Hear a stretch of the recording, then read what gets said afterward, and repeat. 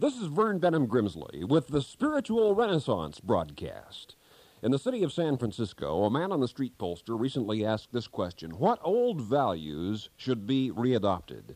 An English undergraduate student said each person should determine for himself how they want to live their lives. I don't believe in imposed moral codes. Everyone should look into his own inner conscience and decide. A high school senior said for women, femininity. I would say that's the most important thing for a woman, for a man to be more of a true gentleman and to readopt chivalry. A nursing student said, I myself have always been a modest person. I don't like to see women show lack of respect for themselves. A job seeker said, tribal living. People living together in a tribal situation. We should go back to that. Another old value I'd like to have, she said, is a job. A mother of 6 replied, I think the main thing is to tell your children God is not dead, that God is really there. I think this is where we've gone astray. Look at what's happening. That's the main trouble. And finally, a clothing sales representative said the quality of consciousness, the desire to be hard-working, to achieve success on your own merits. He said, I believe in hard work. What about it? Which old values should be readopted? Considering the things that are wrong with the world, what are the greatest needs of humankind and in your life? When you listen to a 5-minute radio news report or a half-hour TV newscast, what percentage of that news is usually good? Perhaps less than 10%. But does that mean that because 90% of the news you read or hear is bad, that therefore 90% of everything that happens on earth is bad? Certainly not. It's that we hear more about the bad things, supposedly in order that people may be able to correct them. But this is the problem. How? Attempting to treat the ills of society by material means alone is like putting a layer of theatrical makeup on a tuberculosis patient's face and calling it a cure because it makes him look so much better. The underlying sickness of human society is spiritual, a need to learn love, tolerance, compassion, and to learn to apply spiritual principles to the living of daily life. One characteristic of evil is that the advertising is inevitably better than the product. Evil sounds better than it is, but always it is less than expected. Goodness is just the opposite. It is inevitably better than you had hoped. Goodness has its source in God, and a fragment of God indwells your mortal mind. According to ancient history, Caesar Augustus devoutly believed that it was unlucky to enter a house or leave a chamber left foot foremost. And the Greek philosopher Pythagoras taught his pupils that to put on the left sandal before the right one would likewise bring ill fortune. The human race may have spent more time worrying about right and left than about right and wrong, preoccupied with the trivial rather than the timeless. But there are vastly more important issues in life. How, for example, do you cope with your own inner life, the way you feel, your actions and reactions? What do you do when you feel unhappy? Do you sometimes feel so unhappy you don't know what to do? If you're like most people, and who isn't, you probably view unhappiness as being akin to a case of the 24-hour influenza. You assume it's simply going to wear off in time. But in fact, there are principles and conditions for the creation of happiness, spiritual principles. To love God and to love others is the ultimate source of joy in daily living. The saying is live and learn. Most people just live and learn very little about living. After an entire lifetime plodding this planetary clod of earth, how frustratingly few people ever learn to control their tempers, to conquer worry, to live in love instead of hostility. That truth is stronger than a lie, that goodness has the power to overcome, that faith can conquer fear, that to live in love for God and others is why we are here on this earth, to live as sons and daughters of the deity and brothers and sisters to each other in compassion and understanding. These are all practical, applicable principles. Philosophy is the attempt to think truth. Religion, the endeavor to live it. You can live in the wondrous joy of being a son or daughter of God and knowing it. Jesus taught his followers to pray for bread in the Lord's Prayer. But on another occasion he said, man shall not live by bread alone, which is true on 2 levels. First, that human beings cannot live only by physical nourishment, but need faith as well. And secondly, it is true as a scientific fact. People can't live by bread alone. They need other proteins, nutrients, vitamins, minerals, not found in bread to survive. In the same fashion that you need a balanced physical diet, you need a balanced philosophy and religion, with faith and wisdom in equipoise, prayer and action in balance. and zeal instructed by insight. To live in love for God and others is to live a fully fulfilled life. It is living by faith. You hear that phrase, act of faith. Yet is not faith itself an act? You may believe passively, but you can only have genuine faith actively. Belief is nodding your head to a truth. Faith is not only nodding your head to a truth, but stamping your foot for it, clicking your heels for it, perhaps waving your arms for it, and most significantly of all, living your life for it. A fact may be believed, but a truth must be lived, and that requires living faith. And the greatest truth is that God is your Father, the fatherhood of God, the brotherhood of man, that every person on this planet, black and white and red and yellow and every hue and shade between, whatever continent, whatever country, whatever background, nationality, dialect, all are infinitely valuable sons and daughters of this living God. King Henry II of England, who died in 1189, initiated a vast campaign to rid the land of criminals and robber barons. By historical count, he destroyed or burned to the ground a sum total of 1,115 castles. Thus it is that some individuals throughout history are largely remembered for what they have destroyed, others for what they have built. Such likewise is the fundamental choice of every human life, of your life.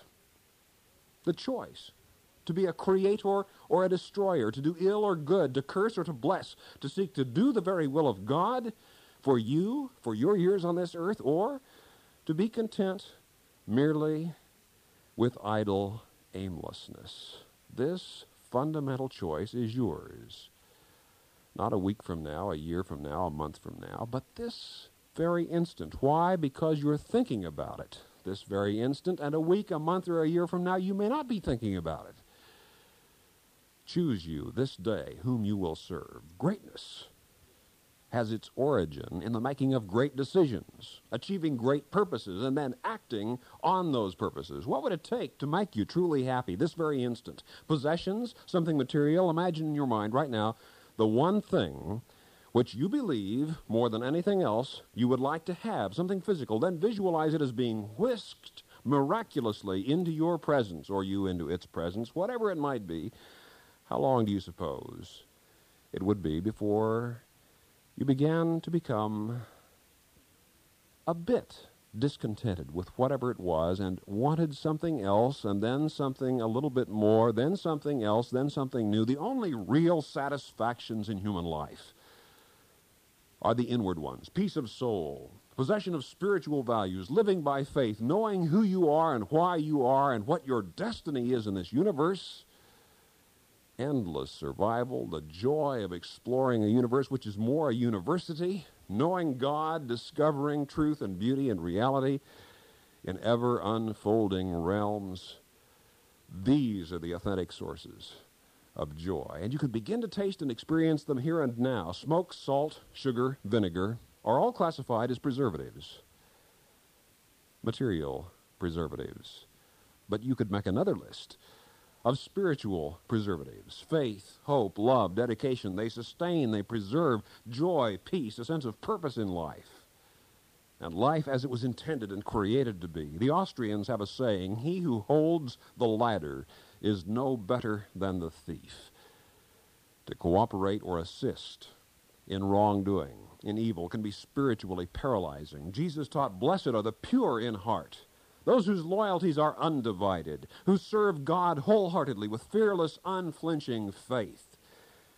Jesus didn't say, you shall love the Lord your God with some of your attention, a bit of your interest, a portion of your commitment. No, he said, you shall love the Lord your God with all your heart, with all your soul, mind, and strength, with a totality of commitment and worship, and love your neighbor as yourself. And this is a living faith of living affirmation, not of mere self-denial. People are accustomed to thinking of self-denial as denying to oneself experiences which are pleasant and enjoyable. But the highest form of self-denial is denying one's self those experiences which are evil, bitter, and unjoyful, while clasping to the self those experiences which are good and true and beautiful, the very things of God, love, faith, and joy. Claim these as your spiritual birthright. Some individuals subconsciously seem to hold the feeling that truth is by definition painful, unpleasant. When a child has done something wrong or is telling a falsehood, the mother may sternly, rebukingly admonish, tell the truth. Thus, truth can come to have a negative connotation. Truth was something that used to get you spanked when you told it when you were young, but there is another side to truth. It's joy, it's goodness. And of the exploration of that truth, there is no end. God can use ordinary people in extraordinary ways. If you happen to be an extraordinary person to begin with, just as well. God can use you too. But even if you're an ordinary person, God can use you in extraordinary ways. If you will make an extraordinary commitment of your life, your time, your energies, all you are, all you can be, all you hope to be to God as an act of worship, of love, to the source and creative origin of all reality, the origin of you, who loves you with a love which will not let you go, who forgives you, who has compassion, concern, and an illuminated, luminous, endless future stretching through all the eons of eternity before you, whose Spirit dwells within you. This God loves you with a living love and has a marvelous, wonderful life for you to live, if you will seek it. Said the Master, seek and you will find, knock and the door will be opened, ask and you will receive. If you're interested in these topics, write to us. We want to hear from you. At the Spiritual Renaissance Institute, Box 3080, Oakhurst, California, 93644. That's the Spiritual Renaissance Institute, or abbreviated SRI. For those of you listening in other countries around the world over our international satellite and shortwave network, let me spell the mailing address. SRI, Box 3080, Oakhurst, Oakhurst, California, California, 93644, United States of America. I've written Finding God, Getting to Know God, 7 Principles of Prayer, Life After Death, What Does Happen When You Die. If you're interested in these topics, no cost, no charge, no obligation. Nobody's going to come to your door with an attaché case and try to sell you something. Simply write to the Spiritual Renaissance Institute, Box 3080, Oakhurst, California, 93644, USA. This is a non-sectarian, non-profit program proclaiming the dawning spiritual renaissance, the fatherhood of God and the brotherhood of man, the worldwide family of God. And so for now, this is Vern Benham Grimsley saying, may God's will be done by you. Good day.